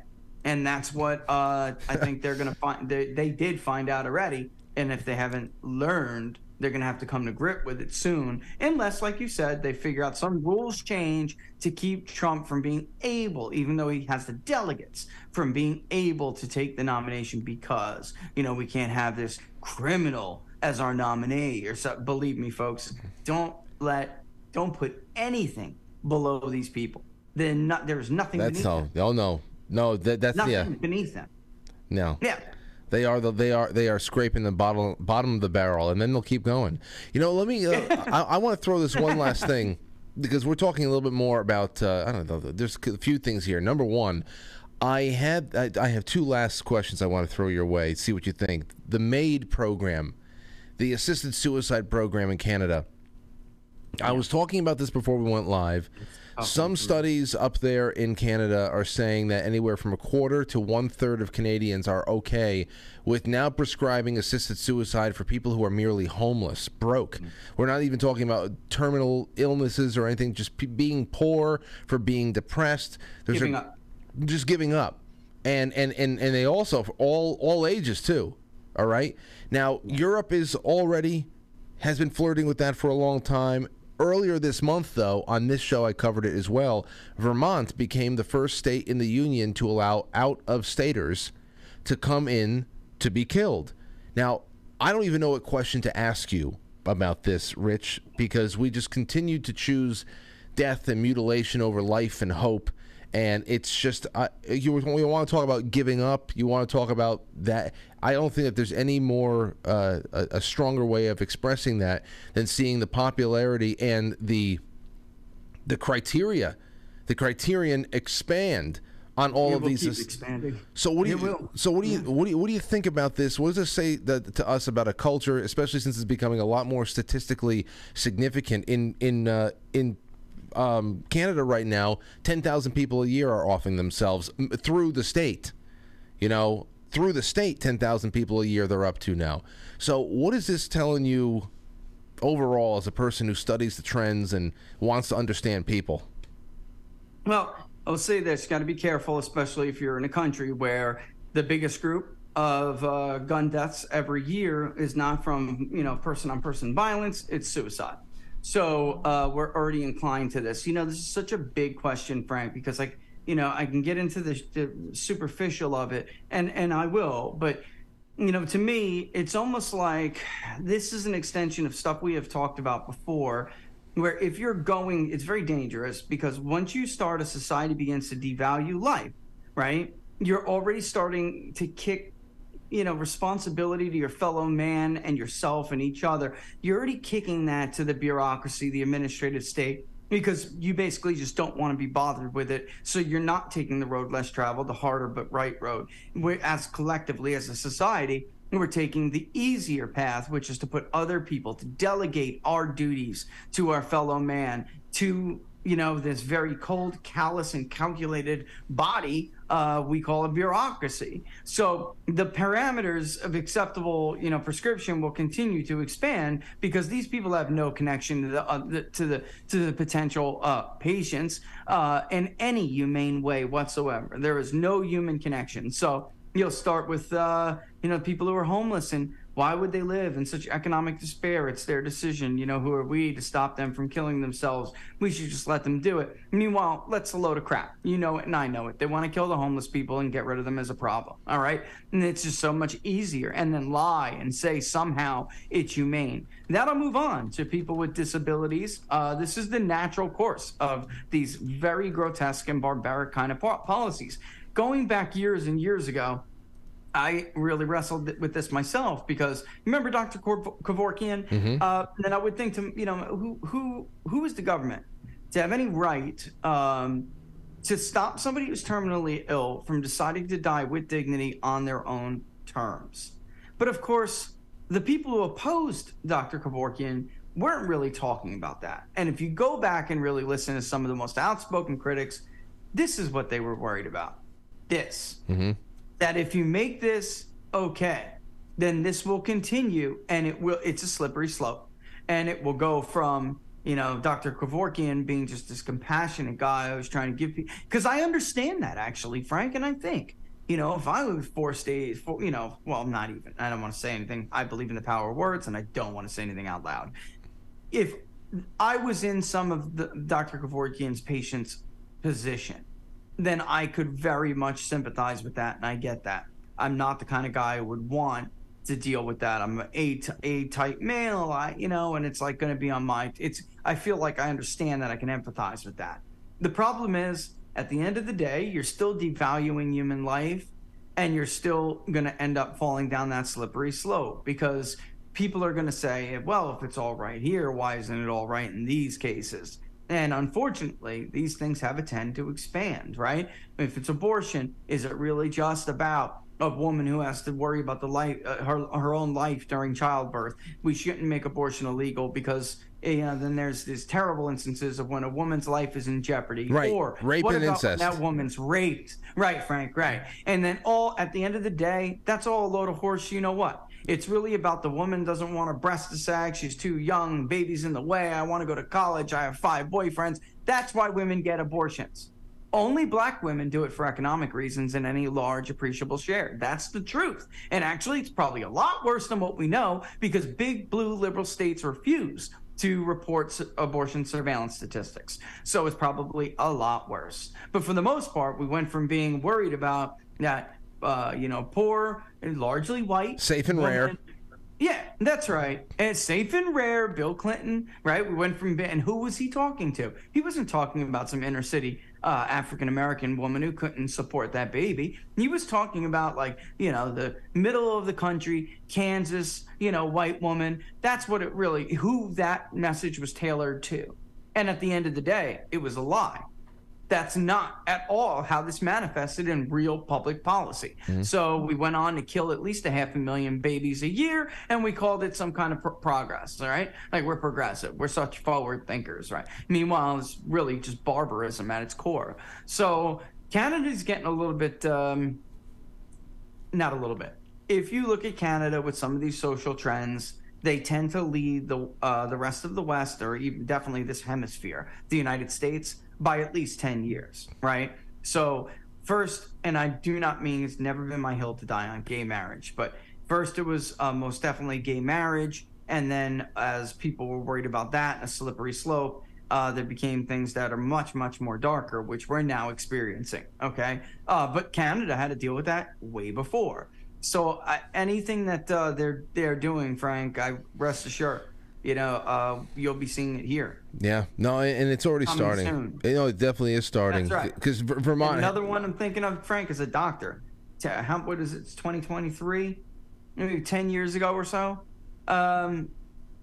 This was a doctor who was basically, I don't want to say glorifying pedophilia, but most certainly arguing to courts constantly to reduce the sentence. He was a Canadian doctor. Reduce the sentence of these pedophiles, convicted pedophiles who kept reoffending because it's not their fault. And by the way, you're a bigot because you discriminate against pedophiles when it's not their fault. Just because you don't understand it doesn't mean it's evil or whatever.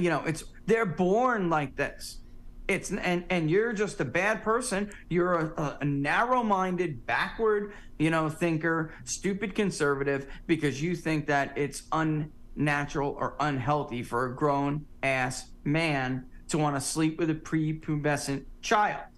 So again, that was 10 years ago, and now we're hearing these arguments right here in the United States. So let me ask you this, since you've broken a couple of different, and this gets me right into my last question of the night. What do you think, or what do you make of the pre-Pride Month? Because all this is happening in May, the corporate transgender suicide pact. Yeah, it is a suicide pact among major brands all over the place. Forget that Target. Even forget that weird. Weird Mother's Day, the weird Mother's Day campaign. Everybody's getting emailed about. We know Mother's Day is a hard day. Do you not want to hear about mothers from us? I'm sure nobody's getting. We know that Pride is a little bit weird. Do you not want to get blasted in the face with some rainbow energy? Nobody's getting that. People are already starting to get the Father's Day emails. But I'll just take this latest example for you, which is Chick-fil-A. I'm old enough, Rich, to remember. Just 10 years ago, when the left was trying to get people to boycott Chick-fil-A because it made donations to groups that were so-called anti-gay mafia. 10 years later... Family Research Council.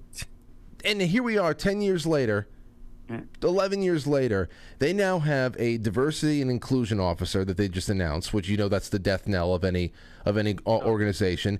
And their CEO, Dan Cathy, was just crawling around on stage somewhere saying that all whites should get on their knees and shine black people's shoes with a sense of shame and a sense of embarrassment over slavery from 200 years ago. And he's saying this, as he's saying this on on his hands and knees on stage somewhere. He is shining the shoes of one of the black panelists on this show that he's doing. It's the most pathetic sight to see someone who is generations removed from a real or perceived injustice submit themselves to a new type of slavery. That's for one. But what the hell do you think is what is driving this corporate suicide pact? Because it's not making inroads with anybody. It's really hurting them a lot. Yeah, I think part of this, and we don't talk about this enough because people always say, well, what the hell are they thinking? Look at how much Target has lost. Look at the stock. Look at Anheuser-Busch, how much in sales they have lost. Profits down the window. They had a fiduciary responsibility. We hear this all the time. You know, Frank, I think part of this that we don't discuss enough is very simple. They're used to getting their way. They're used to being able to do this. And at the end of the day, there isn't this kind of pushback. That really, and I don't even want to say the right because these people scream so loud you would think they're a majority, but they're not. They're a very tiny minority. But they just have a very big microphone. They're very intimidating. They have a lot of powerful friends. So they get away with it. And it's only been recently that there's been consequence, right? So I think that it's this groupthink it definitely is a groupthink culture. And there's a social bias element to corporate America. So that's definitely plays a big role. But it's never butted up against anything before, right? And then they're used to getting culture and society to move in the direction that, frankly, they force them to move into. And this time, it's just not, they've just gone too far. You know, because go ahead, I sorry. think just like even take Christians, for instance, who are always the targets. You were saying before, Chick-fil-A, and if you remember correctly, a nutcase leftist, a gay nutcase leftist, went into the Family Research Council and began shooting people, and then with their dying bodies, he stuffed Chick-fil-A sandwiches in their mouth. Do you remember that? No. In Washington, D.C. That was a mass shooting in Washington, D.C. at the Family Research Council. I believe on K Street. I think it was their place. It was like their pack or not Shit, at that time. I didn't know that. But yeah, lobbying. Oh yeah, absolutely. And in any event, most normies and even Christian, people of faith, yeah, sure, they oppose things like gay marriage, but it's like live your own, live and let live. I don't approve of the lifestyle, but I'm not God. It's not for me to judge. Then you start messing with the kids, though. That's it. And you get, and that's it, man. That's a line. And they started doing that all in the same tow, because now though that wagon's been hitched to the transgender movement.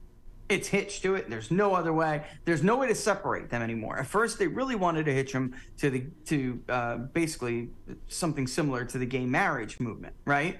And in truth, a lot of people in the gay community did not want that, and good for them, because they are now more hitched with the extreme aspect of this, dealing with the children, going after the children, influencing the children, attempting to indoctrinate these children, groom these children, and that's just a bridge too far.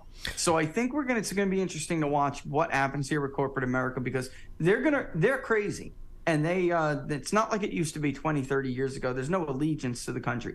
They're multinational companies, most of these companies. They don't give a damn about American exceptionalism or American strength. They don't care about that any more than their cheap supply lines from China. I mean, there's just that's secondary, actually, to the cheap supply lines from China or the cheap purchasing of goods from China.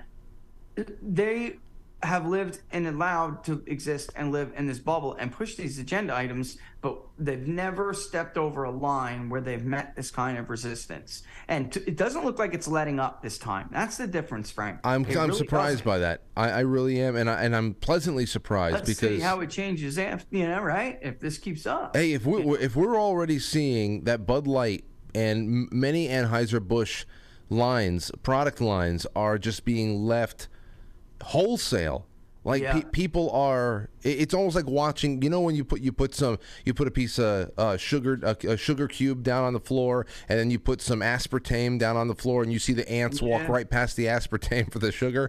I mean, it's like that. And I said, well, listen, this is great. We know the kind of money that are behind these big corporations, the incentives that they have with all this ESG, DEI nonsense out there. I mean, BlackRock is I mean, ESG is essentially BlackRock, and BlackRock is essentially the Federal Reserve.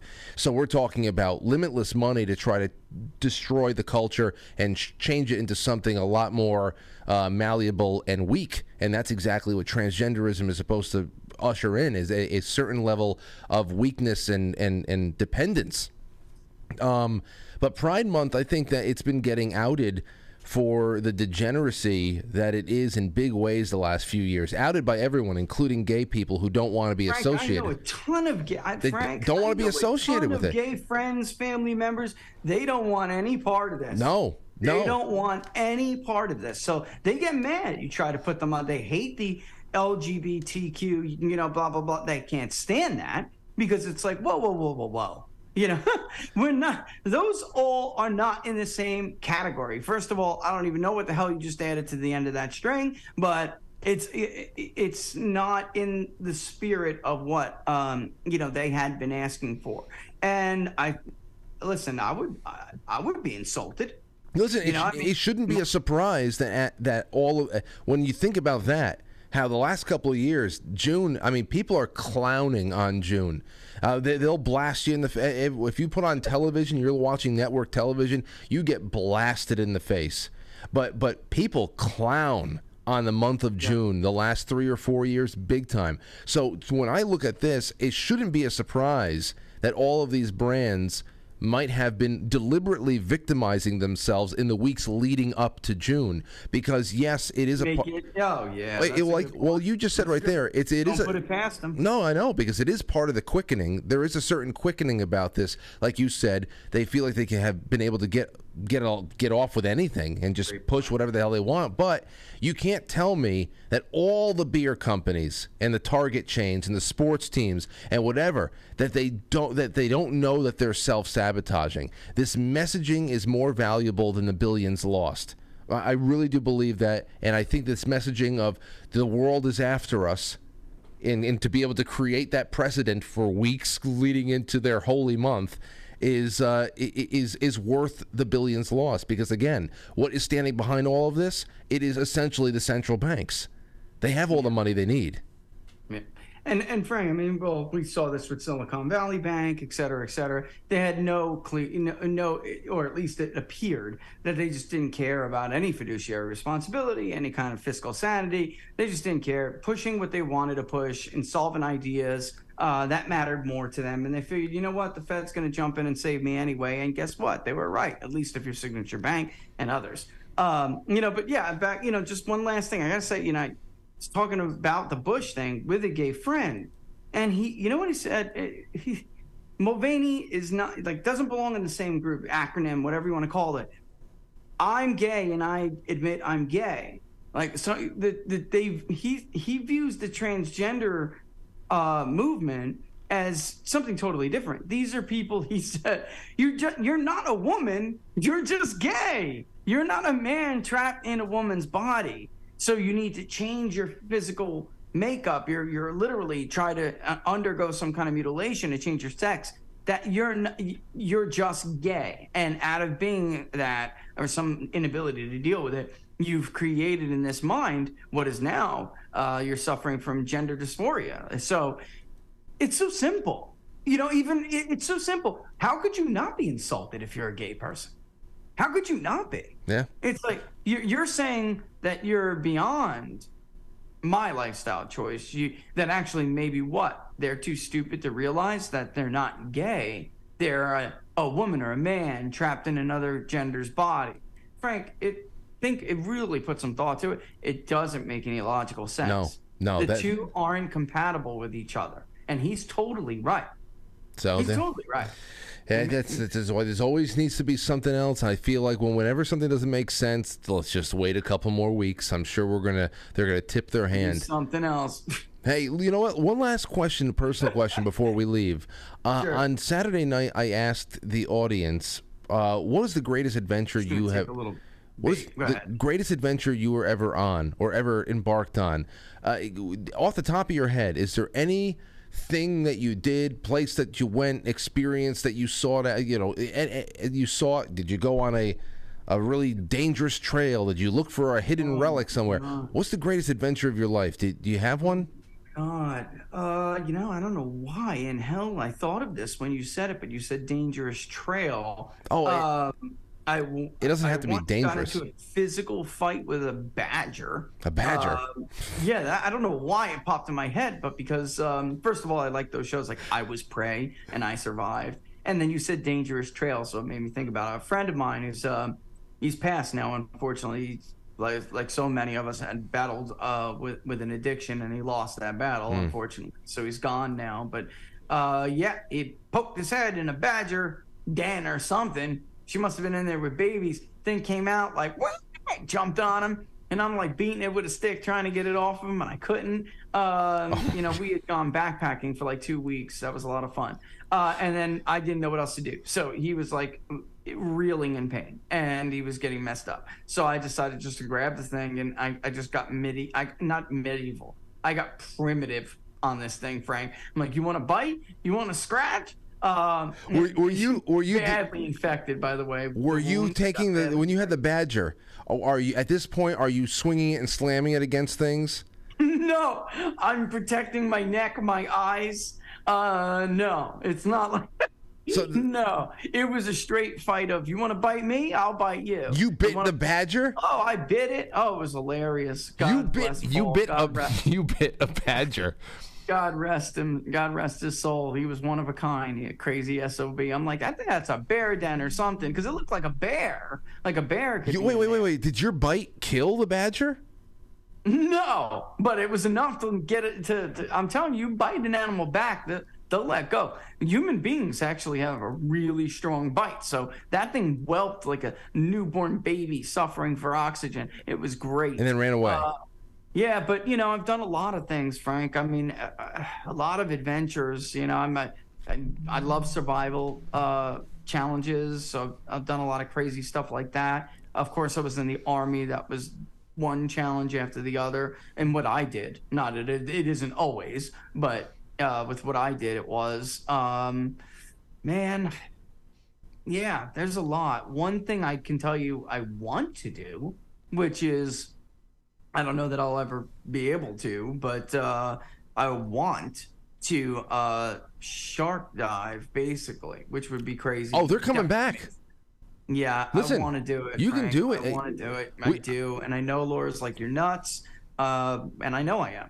But, first I'll start with some cage diving or something. But for a long time, my dream was always to do it off Seal Island, and now they are starting to come back off Seal Island. I just read on Friday night, Rich, that that not only just the great white population is coming back, but that scientists, marine biologists, and all that said that especially in the Atlantic Ocean, it is teeming with new life. That that the population of sea life is just coming back, and the great whites among them. So you're going to have plenty of opportunity. They're probably going to become land faring soon. They're just going to start walking onto the beach. I'll tell you, Frank, I mean, we see these, we had the year of the shark, and we had this increase, in shark attacks year over year. And people are like, must be every year is Shark Week. And they're talking about climate change, is always behind it. It's ridiculous. We were engaging in conservation efforts for years. And obviously over time, that's going to reap rewards. So there's just going to be more people in the water with more sharks. Yeah. And I'm a guy of statistics. The more that happens, the more we increase the likelihood or the chance of some kind of interaction. Woman from Connecticut was just attacking Turks and Caicos, and that followed an attack in New Jersey. Mm-hmm. Unfortunately, she lost her leg. So I mean, this stuff is just gonna be the case. But Laura thinks I'm nuts, but I want to do it. I want to see, Frank. I want to see from the cage a great white breach going after a seal, a cutout of a seal. I don't care. Rich, you're the seal in that situation, Rich. That's what Laura says. You're going to be the seal, idiot.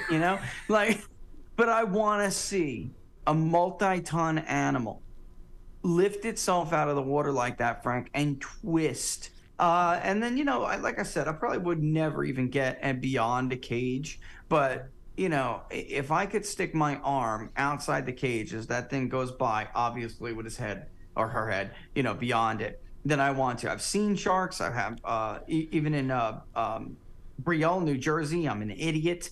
As my young, youthful indiscretions, as many people I'm sure have no doubt will tell you.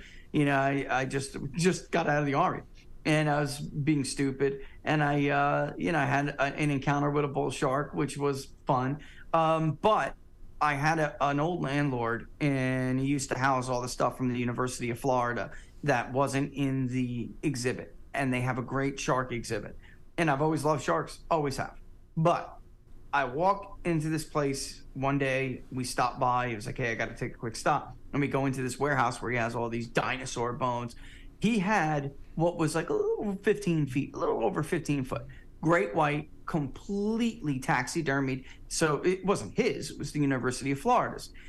And I'm looking at this thing, and I know these things get bigger than that, obviously. An 18-foot female, 20-foot female, it's not unheard of anymore. You can see them on Shark Week when they're tagging them. They're monstrous. That 15-footer could have eaten me alive, Frank. So, I just want to sit in a cage as a 15, God, even better, 18-foot. And I know it would be terrifying, but just go by and I just want to reach out and touch that shark. Well, that right there would be an adventure in itself, Rich. That's this has been a dream for a long time, Frank, long time. Well, I will say this. I think when it comes to, I told Lauren yesterday, I would really like to scuba dive. But it's always, I've done it, yeah. It's always about it's the situation. Where are the waters? What's the condition of the waters? I know some people, there's a few people on YouTube I want to bring on the show and interview.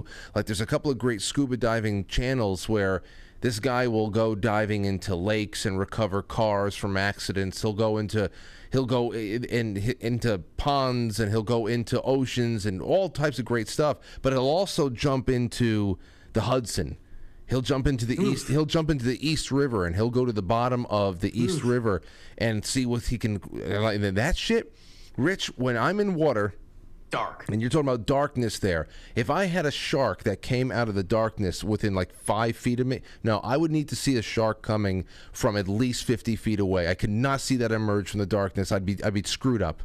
It'd be a nightmare. This is why, I was then honestly, Frank, where I've diving is beautiful. I won't do it here because there's a place where everyone here goes to dive. It's in Morehead City. But it also happens to be the shipwreck capital of the Eastern Seaboard, and there are bull sharks everywhere, and they're nuts, and these people are doing it, and they're like, "Oh, you don't want to go, Rich? I thought you like to dive."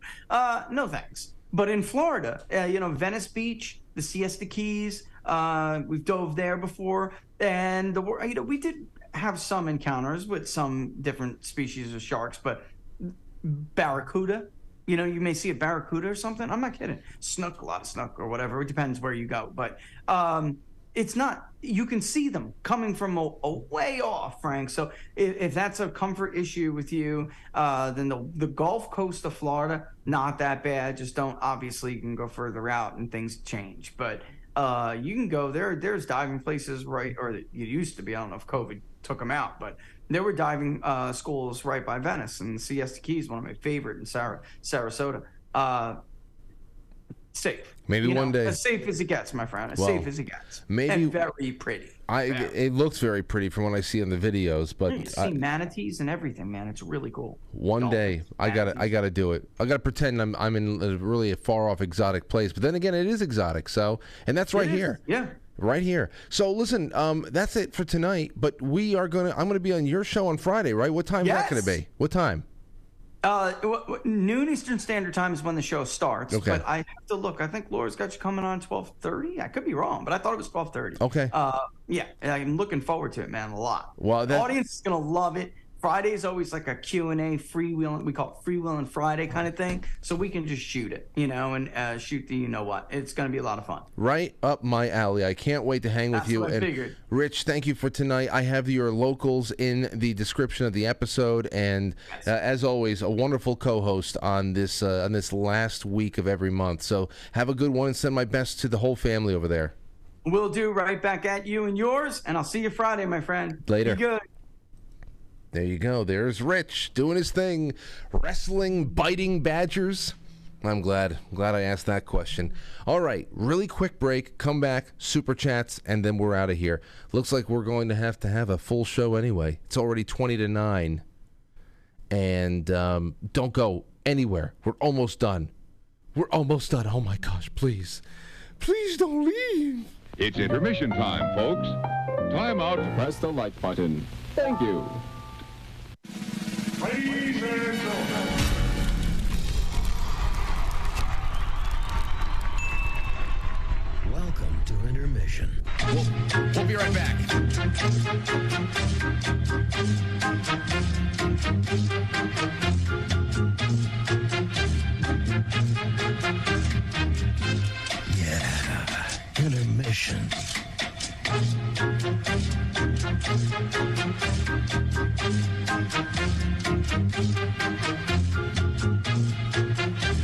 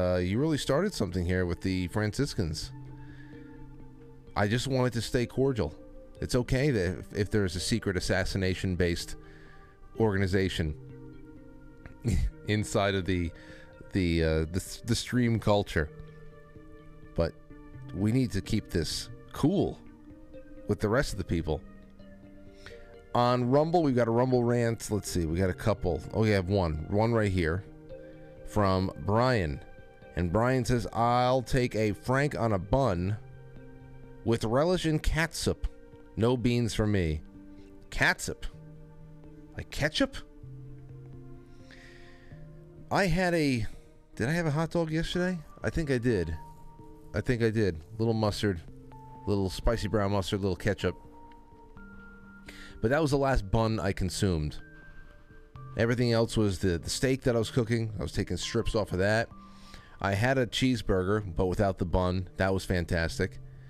My sister-in-law made a really good chili, bean and meat chili, really nice and hot too. It was good.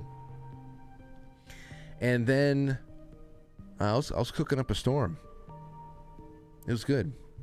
I had another steak that was left over from yesterday. Today I cooked it to break my fast around 3 p.m. along with a couple of crab cakes that I didn't use yesterday too. Put that in the cast iron with on the side burner with a nice big lump of butter. Oh man, it's good. It's very good. So, hey, it was a good day yesterday. A lot more of my family showed up than I thought. I was surprised. By the end of the night, there was 30, 40 people. At the height of it, I should say. And I just didn't expect it. So we had to go out and make a couple of extra meat runs.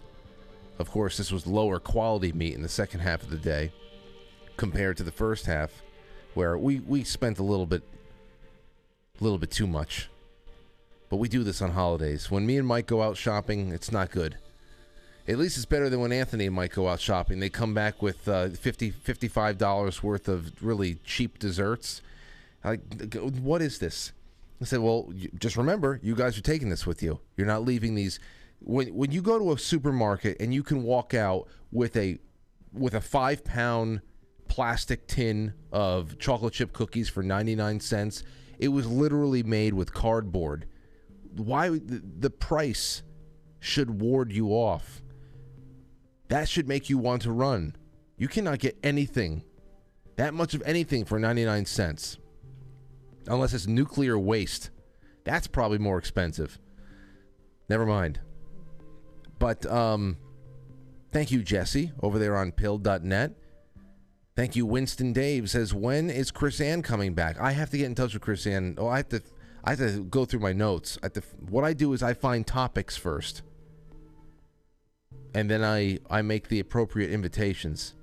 And I've just been I've been out of it. I gotta go. I still have to watch Chris Ann's second film. So that should probably be the first thing I do. Porpoiseful, thank you so much. EO2 Dave says, I agree. Let's have some fun. I don't believe the fear porn. Yeah. Yes. Be good to just see what's coming. Like that whole Trump thing. Serious stuff. How are they going to wrestle away the nomination? That's what they really want to do. But when they do, that's really the end of it. And there's already enough of you out there who believe that he's been a controlled plant black magician from the beginning. But from a just surface level there too, if you're just playing for optics here, there is nothing holding him back from winning the nomination without interference from, again, higher complicit powers. So that would be the end. And I already believe it's really the end. I don't, just for tradition's sake at this point, I'm throwing in one last vote. Because everything else is, what are you going to get accomplished locally? Like, for example, Whoopi Goldberg. I read a little bit of an article today just because I wanted to laugh at her stupidity, where she was talking about a really strict abortion law or set of abortion laws that's been passed in Arkansas, and she made some kind of like, I don't understand how does a state, what business, it's not a state's business, it's the only business, it's the only legal entity that is actually appropriate on legislating on such an issue. You know, that's it. That's the only thing that matters now. To tip my cap to people in counties and towns and cities and villages around the country with their sheriffs, with their city councils, and sometimes they have a great, healthy state government. Good for you. Keep it that way and keep confusing the dumb, knuckle-dragging idiots like Whoopi Goldberg and her friends on The View. Keep confusing them. What business is it to state? Keep confusing them because they're so hopelessly stupid. That's the only thing that matters to me now. Presidents really don't matter. But there's nothing holding Donald Trump back from nomination except from, again, coordinated attack. With Ron DeSantis standing there with his hands out, hoping to catch a nomination in his hands. That's the only thing he's standing there for, because he will never beat Trump. So that'll be your cue on just how far gone it all is. EO2 Dave, thank you again. C Blanche, P Quest, Bacon Slut, Sean Joe, Robert Sarns, Chai Possum says, great show, Frank and Rich, thank you. And Axo Pax says, excited for George Norrie this June. What an unexpected birthday gift. Is your birthday the 29th? Well, happy birthday. It's unexpected for me, too. I'll talk about some new staff we have on. This was actually the first big get from my new booking agent, associate producer, and we're going to do a lot more big stuff like that, and we'll make some announcements later on. Some official welcomes, and on we go. All right, it's 8:51. I've done everything that's been sent in to me, and I cannot leave my company in the other room waiting too much longer, but I'm glad I got to go overtime with you. So thank you, ladies and gentlemen, for being here. There's anything else I wanted to say? Oh, for the subscriber raffles, we had 2 winners. I had to do 2 this week because we were not able to get around to April, and we didn't have any prizes, but we found it. We got it all done.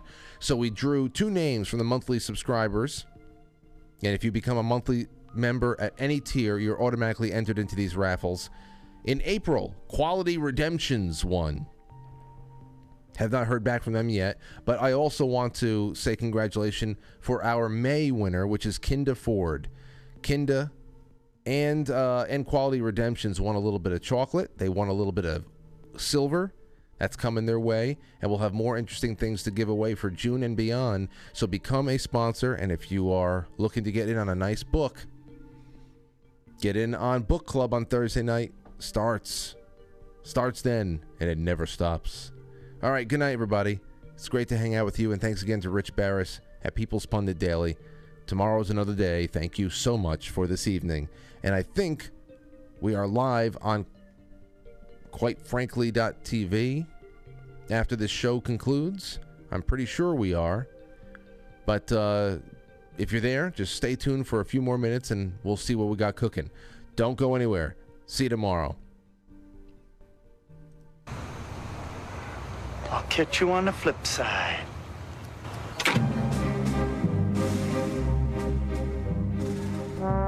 Quite Frankly is filmed before a live studio audience. Now our super chatters, starting with NJSF and Booze Fighter Ahab and Brian Frank 1. Thank you guys and gals over there on the Foxhole with all of your wonderful gold pills. I'm releasing this scratch-in right now. And until tomorrow, good night.